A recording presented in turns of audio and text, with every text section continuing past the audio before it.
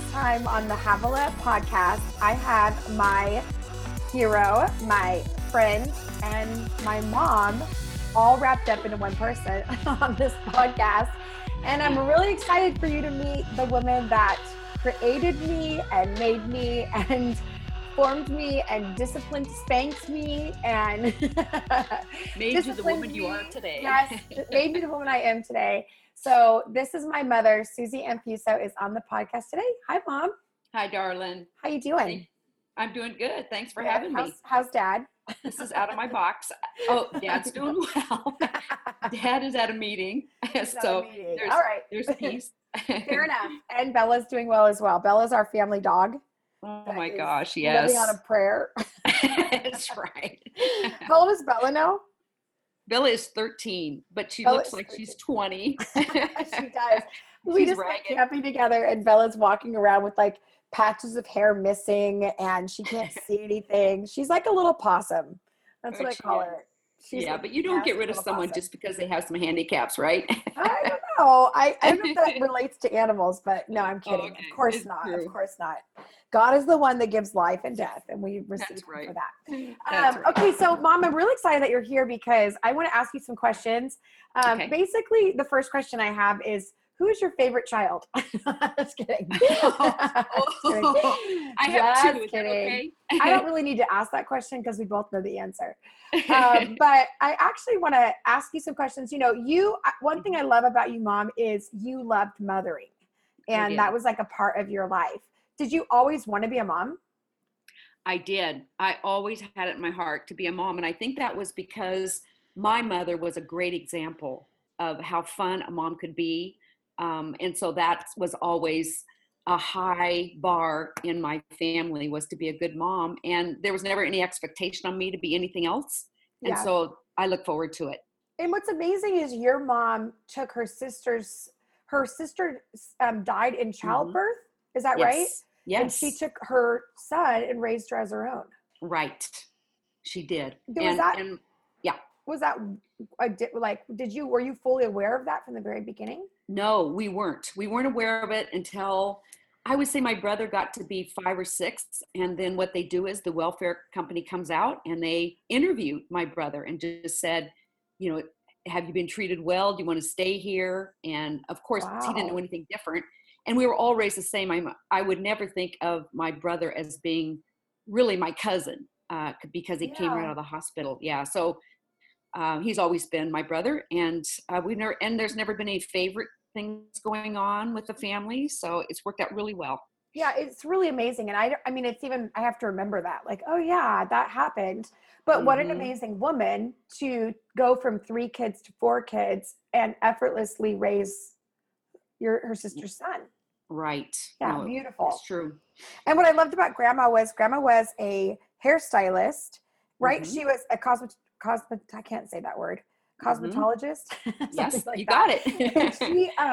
And so they lived on a ranch out in Marysville, which is kind of, if you're familiar with California, just think of it as a body and then think of it as like there's an armpit on the body.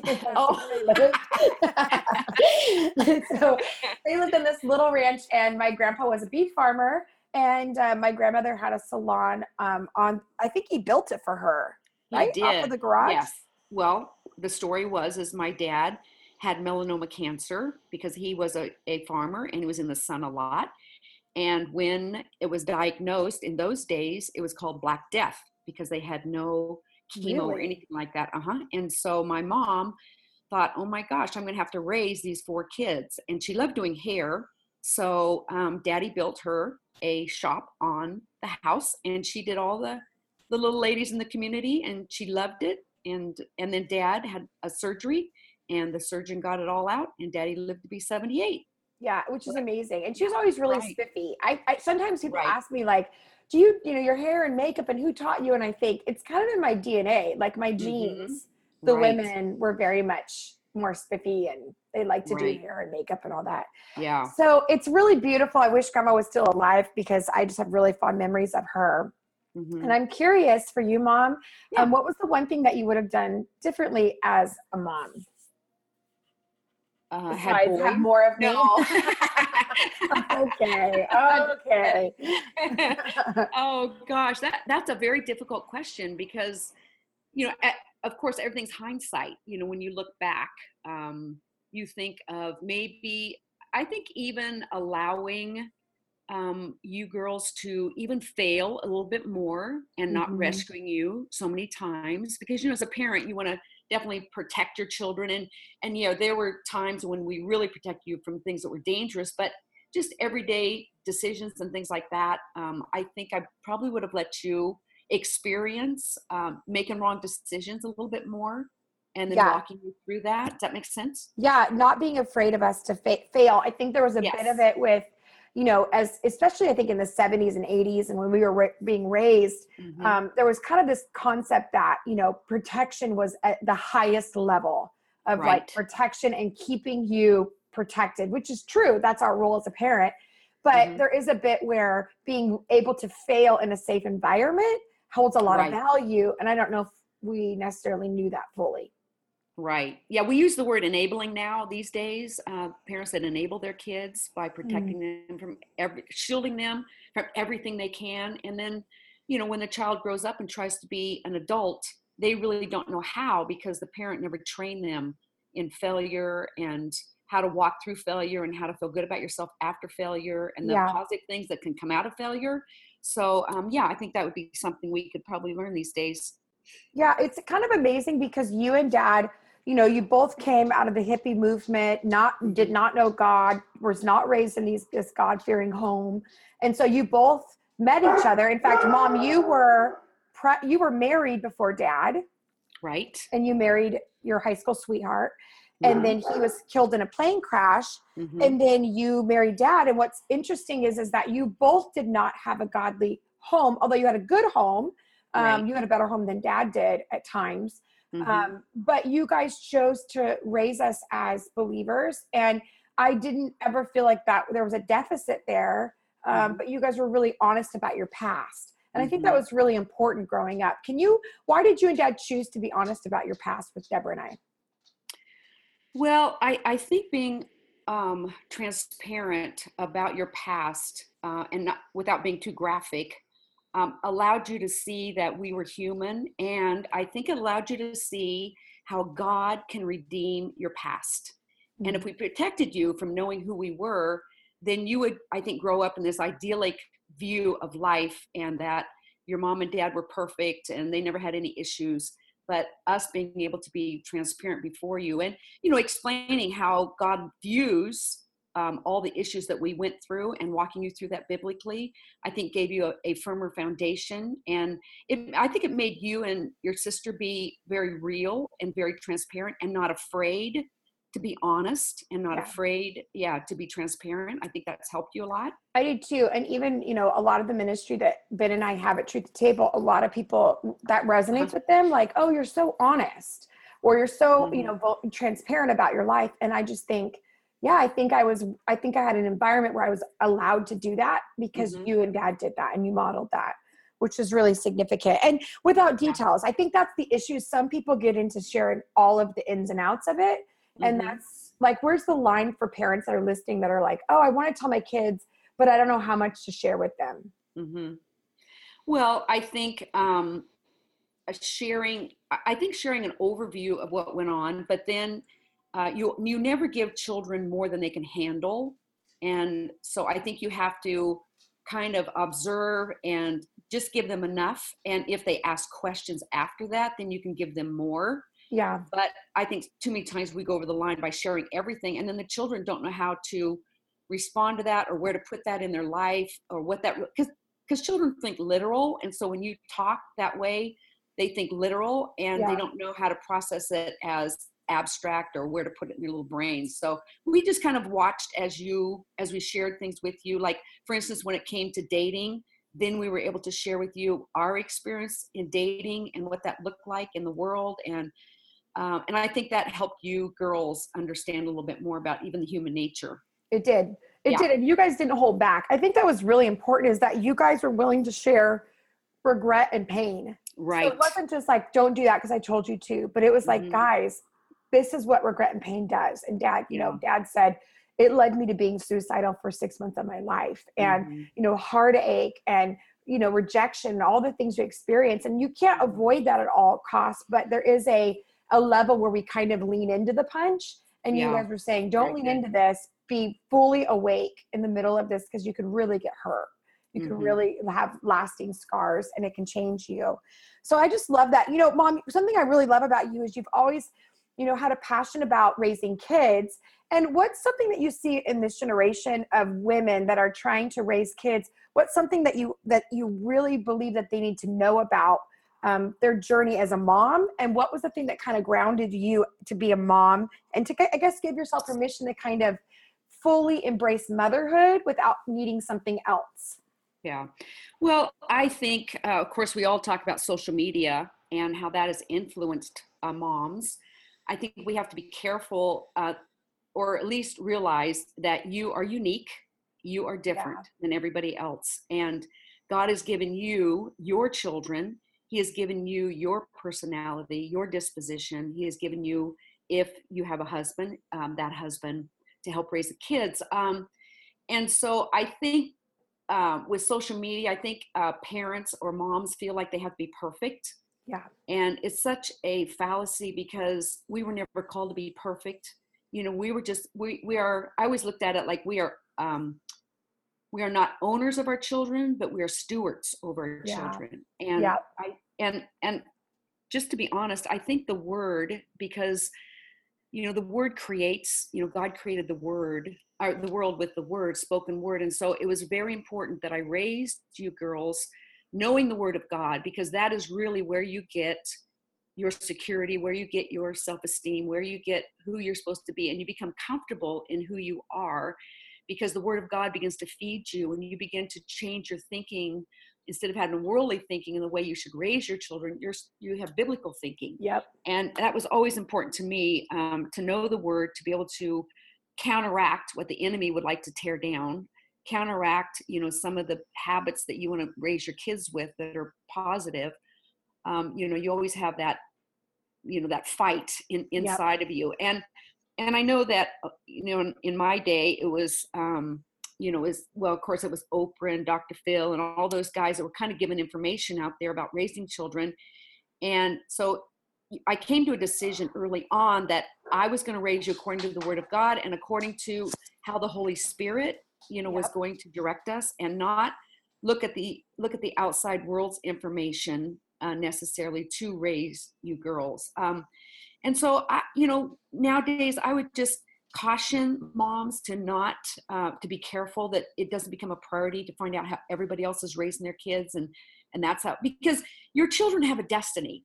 And you are part of that. And you want to raise them to fulfill that destiny. But if you're looking at other women in that comparison trap, which is out there, and you begin wanting to raise your kids like somebody else is, that won't work, because you're unique.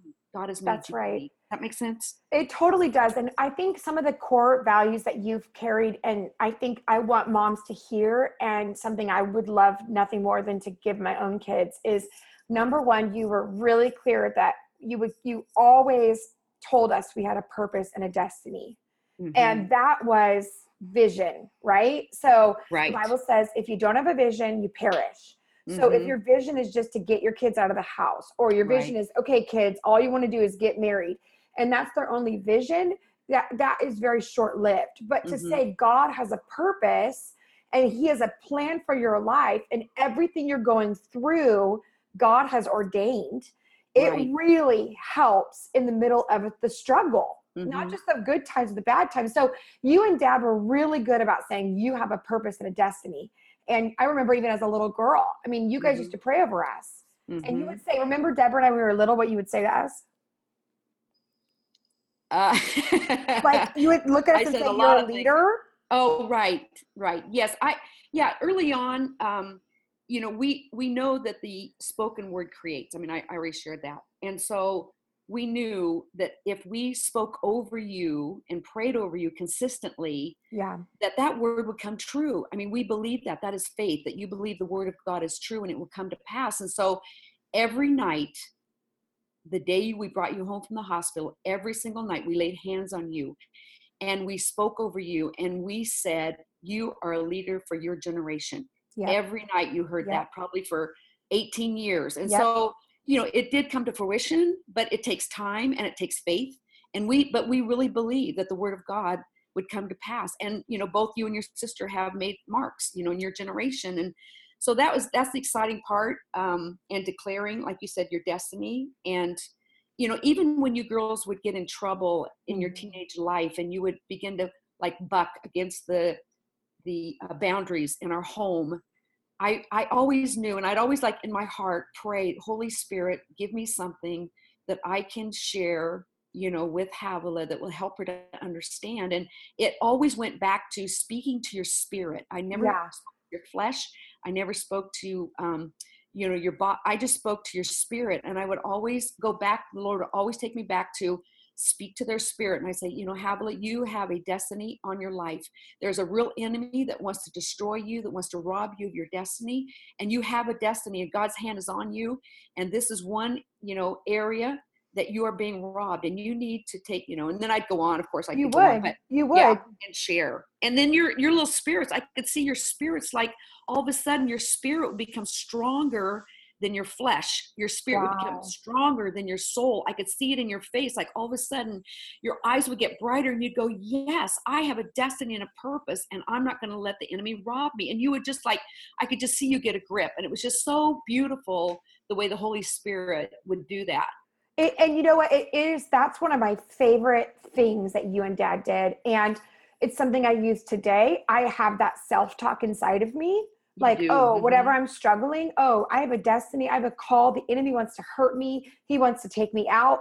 But then also I'll do it to my husband. I'll do it to my kids. I mean, I will recognize the spiritual battle we're in, not to manipulate them, to feel like every single thing that they're doing is just the devil, but to let them know that what they're experiencing can feel overwhelming because there is a battle inside. Right. And I remember specifically in high school, there were times when I just was so strong-willed and just, I don't understand, and I don't get what we're doing, and I don't understand why you won't let me. And then you would begin to speak to my spirit. And I remember thinking, I am not going to let this happen, because I knew I would soften.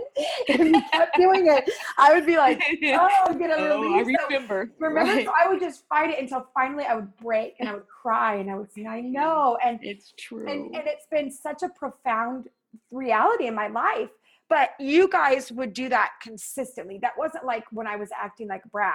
It was really like every single day you were challenging. So it wasn't like it came out of nowhere, but you guys were every day challenging me. But then sometimes you would say, Havilah, I know that there's a lot going on here, and I can't answer every question you have or resolve it. But what I will tell you is there's a battle going on, and you get to decide who you want to be right now. And that was critical to me becoming the woman that I am. And I hope it's critical to my boys becoming the men that they're called to be, and all of us living. So anyone can do that who's listening today. They can take a moment with their kids and whatever battle they're facing, and not that you're projecting something, but you in faith are saying, sweetheart, there's a plan and a purpose for your life. And I want you to know that whatever you're battling is not just about what you're battling. That there is a war inside of you, but you get to choose who you want to be today. And you're powerful to choose that. And, the Bible says where two or more agree, there's power and breakthrough. And I just think about that. When the parent begins to speak to the child and they agree, that's two people agreeing, and there's power and breakthrough. That's very excellent. significant. Very significant. So I think the idea that they have a plan and a purpose, that there is a real battle, that they get to decide who they're going to be. And another thing that you really communicated was, I am not parenting the world's kids. I'm parenting you. Right. So how did you kind of said a little bit about the Holy Spirit showing you, but did you make that decision early on that you weren't going to kind of bow down to being the cool mom, or the mom that everybody, was doing, everybody else was doing, but you decided, I got to raise these kids as my own? How did you make that decision? Oh, that's interesting. I think before your daddy and I had you girls, we had seen lots of children being raised, and like you shared earlier, we were raised during that hippie generation. And so it was really kind of, everybody was free. Nobody put restraints on anybody. Nobody put restraints on the kids. So honestly, some of the kids were so unruly and out of control but the parents didn't know what to do because you were raised in that situation. Yeah. And so early on, your dad and I made a decision that we, before the Lord, were going to raise our girls to serve the Lord all the days of their life as best we could. And so we always knew that, like I said earlier, we were stewards. We're not owners of you, but we are stewards, and we wanted to steward you well. And we always said, we will not stand before the Lord for any other children in this world. We will stand before the Lord for how we raised you. Yeah. And we took that as a mandate from the Lord. I mean, we took it very seriously. We felt it was an honor to be able to raise children, to serve the Lord. And so early on, we made that decision. And so when, those kind of things came up of, well, the other kids can do it, why can't we? And we would just say, girls, we will stand before the Lord for you, not them. And this is a decision that we feel will help you and not hinder you towards your destiny. And so we kind of did that sort of thing. I love that. Yeah. And I also wanted to share too, along these lines is, for moms to just stay calm. Yeah. I can't stress that enough. With so much out there, a lot of moms begin to raise their kids with their insecurities. If you're a mom out there and you have insecurities about how you were raised, or you have fears about how you were raised, I would just say, get the help that you can, and really not raise your kids with your insecurities, because then you begin to put pressure on them to perform in a way that maybe you were hurt as a child. Yep. So I would say, just stay calm in your heart. Ask the Holy Spirit what to do, what you can do, and not, because you don't want to raise your kids with emotions. And a lot of times with the way you're fed with society, you are raising your kids with your emotions. Like, today, I feel great, so I'll let them do this. Tomorrow, I feel bad, so they're not going to do that. And then the kids don't know boundaries. But if you can be consistent, with your boundaries and try and stay within that without raising them emotionally because of what you're going through, I mean, I would encourage moms to do that the best they can. It's so true, because really what's happened is a lot of us, and we don't really realize that there is an insecurity, or have a kind of a sense of loss of self, or it's triggering something. And so when our kids get in it, it's like all of a sudden your kid doesn't get invited to the birthday party and you freak out. Yes. And you think, why am I freaking out? And it's because you remember feeling left out. And so your goal is, I'm never going to let my kid feel left out. That's good. And that's actually going to hurt them, because what you want to do is communicate, I'm with you. You can get through this, and pain is not the end. You have to walk through pain to be whole. And so I see so many parents, their goal is to basically facilitate their kid never going through what they went through. Right. And so if they were neglected, then they're going to overindulge. And if they were, if their parents were strict, then they're going to let their kids do anything, or even opposite. And I think what it really comes down to is, you cannot raise whole kids if you're not willing to be whole yourself. Excellent. You cannot raise whole kids if you're not willing to be whole yourself. And oftentimes getting whole as an adult is more difficult than a child. We have to actually find the time. We have to renew our minds. We have to, listen to the word more. We've got to rejuvenate and renew those parts that have been dead. And we often, in the middle of it, we don't even know that insecurity is there until we have the child. And meanwhile, all of our free time is gone. All of our sleep is gone. And now we got to work on a heart issue, or a head issue, or a relational issue. And so I think one thing that you're really talking about is the partnership of the Holy Spirit, that you don't have to do this alone, and you don't have to figure this out alone. And that if you ask the Holy Spirit to help you, he can do a quick and effective work in your heart. And that was something I think that you kind of touched on, was that relationship with God, to ask him, which I think is critical. I think it's critical. Yeah, no, there were many times where I didn't have the answer in myself.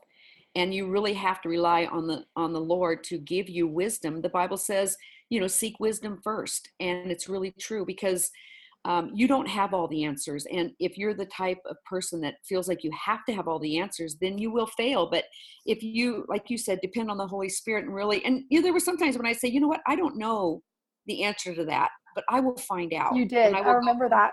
And I will go back to the word, and I will ask God, where can I come to the answer for these questions that the girls are asking? And so, yeah, it really does boil down to a relationship with the Lord. I think if you're trying to raise your kids on your own understanding, and you're trying to raise the kids according to the world standards or society standards. There's no guarantee. We wanted to guarantee that you would serve God all the days of your life. And the only guarantee we had was to raise you parallel to the Bible. And we always use the Bible as the go-between. Like we never said, well, Daddy said this or Mommy said that. And then but we always said, this is what the Bible says. You did. And that made you feel like, okay, it's not Mom's advice. It's not Dad's advice, but it's God's advice. And so we made that a foundation in our lives to make sure that you knew that this was biblical and not just something that we found out or we talked about ourselves. It's so true. And I think you were really key at making sure that you said the Bible or referenced the word. Yeah. So a lot of times we'll say things as parents that we know the Bible says or the word says, but we don't really tell our kids that's where we're getting it. Mm-hmm. And so to be able to tell our kids, God says this, it really adds to their faith and they'll use it for their whole lives. Yeah, that's right. Very good. I'm curious, as moms out there and as they're trying to figure out their lives, which is, it's difficult, being a mom is a difficult thing. What happens to, a mom that feels like, I'm starting late. Like I don't have that foundation. I'm not married to somebody who has the same belief system. What can I do today to go forward? And, how do I start when I feel like I'm already failing? I love this because God is a redemptive God. I mean, he loves to make something out of nothing. Yeah. And I think if you're a mom that is single or you're struggling with your children, you're starting late, I think just even getting before the Lord and just saying, Lord, I don't know how to do this. I mean, just being honest he can take anything. And, and then just being sensitive, even sitting your kids down and saying, you know what, I've not been the kind of mom I want to be, but I want to raise you, with godly standards. And we're going to start doing some new things and then incorporating some new things that God gives you. But knowing that God knows your situation. He knows your children. He created you. He created your children. And he will give you the tools you need to help your kids grow healthy, wholesome, lives. It's true. And I think prayer, you mentioned it earlier, I think we don't give enough value to really spending time in prayer. And it is so valuable to be able to hear the voice of God, because if you don't spend time with the Lord, you'll never hear his voice and you'll never know, okay, is that me? Is that him? But it says, my sheep hear my voice. And spending time is how you do that. I love that. And it's very true. And it takes time. And every time you feel insecure or overwhelmed, you have a comforter, you have a helper. The Bible says you are never alone, and he'll help you. He'll bring to remembrance things that you need to remember to help. And I just think about that. Even if we have single moms on here, you guys are not alone. You have a husband, spiritual husband that's there to help give you insight, to protect your kids when you cannot be there.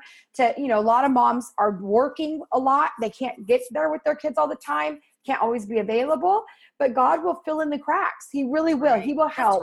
And I think it's very important to realize that when you can't parent them anymore, you can still love them by praying for them and still standing in the gap for them.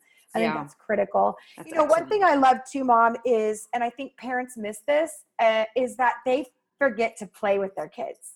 Not that's good. Play do Legos or that, but they actually plan play.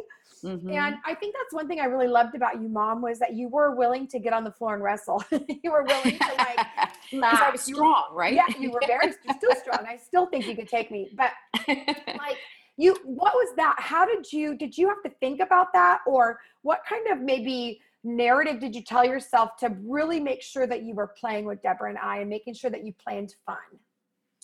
Well, I think we wanted Christianity to be fun. So many people make Christianity religious, where it's a bunch of rules, a bunch of regulations, doing things right. So true. But we wanted Christianity to be fun. I mean, God is the funnest person in the whole world. He made fun. And so we wanted to make sure that you girls enjoyed life to its fullest. And so we even made up prayer times. Like when we'd pray around the table, we'd go, okay, let's do ET prayers, and we'd touch fingers. Okay, let's do butterfly prayers, and we'd flutter our eyelashes at each other. And so we tried to make it so that you girls enjoyed being a Christian, and then it wasn't just boring, bland, Christianity. And so that was really important to us. And your dad loves to play, and so we made sure that we had lots of time to do that with you girls.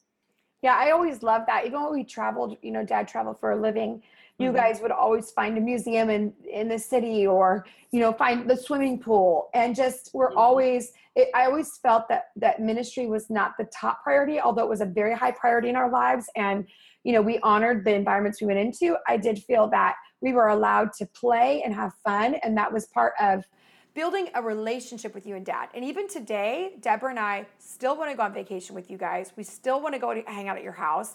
We've really developed a friendship. And I guess that's my question to you is, how did you develop a friendship with us that we still have today? I think because we treated you as uh, partners in our family. Like whenever we made decisions, you were always a part of it. You always felt like that you weren't left out, and that just Dad and I Yes. were making decisions about what we should do, where we should go. And so we always made you comfortable. We always want to make home feel like a safe, secure place. So when you came in from being out in society or the world or school, that when you came home, you could just be yourself. You could relax. You didn't have to worry about, mom or dad blowing up at you or anything like that. But I wanted to create an atmosphere where you felt safe and we could all be ourselves. And I think from that, and I know even during your teenage life, just always being available, like it was really Yeah. important to me that I was available to you. Now, if I worked, then I would probably have made time available when I got home from work to spend with you. It Yeah. was important that we develop that relationship. And I think, it grows. Now, I didn't have to work because we traveled a lot, so I didn't have anything like consistent that I was working at. But I made sure that when you came home from school, that I was available emotionally, Yeah, you not did. just and I think with you have to make sure that you are engaging. A lot of engaging is listening. It's not talking, it's listening, and listening to your child of what they're really saying. And if there's an issue, looking for the root, not just a symptom, not just to put a Band-Aid over it, to say, oh, you'll get over it, but to really begin to cultivate that relationship where you're going deep and you're finding out what is the root, of this issue that you're having, and let's talk about it. And nothing was ever put down. We It never shamed wasn't. you or made you feel like, oh, why are you talking about that? Or, oh my gosh. But, made it sound like this is part of life. This is part of a normal conversation. Even if inside I was dying, like most parents do, like, oh my gosh, don't tell me that. On the outside, I would just be calm and say, okay, Lord, I'm just going to stay calm. Let's get to the root of Oh this. my gosh. Yes. Yeah. And it was like You're that one always time. good at that. You're always good at like not overreacting. Yeah, yes, that's a good way to say it. Because I remember that one time, Havila, when you came home from school and you said, I don't want to be a Christian. And of course, inside you're going, oh my gosh, what happened that you don't want to be a Christian? And then as you begin to talk and I began to ask you questions, we found out that the kids at school made fun of you because you were, you had boundaries with your Christianity and you had won an award of being good Christian character. And I think it made the other kids make fun of you, and that hurt you. But we were able to deal with that and talk about it. And so instead of just, ignoring or overreacting to what you were saying, we went for the root. And I think that's important too. I do too. I think understanding okay, this is not just, you're not taking it at face value, but you're going deeper to go, this is not like my child. Like my child is not that, they're not sad like this, or they don't usually cry like this. And that takes self-awareness, but it also takes self-sacrifice, because sometimes we're like, I'm tired, I've been working, I don't want to go there with them. Yeah. And we just let them kind of go up to their room and close the door, or go get on their phone. And we don't really go, wait a minute, they're my top priority and I want to be available. And so I always felt like you would give me time. I'll never forget.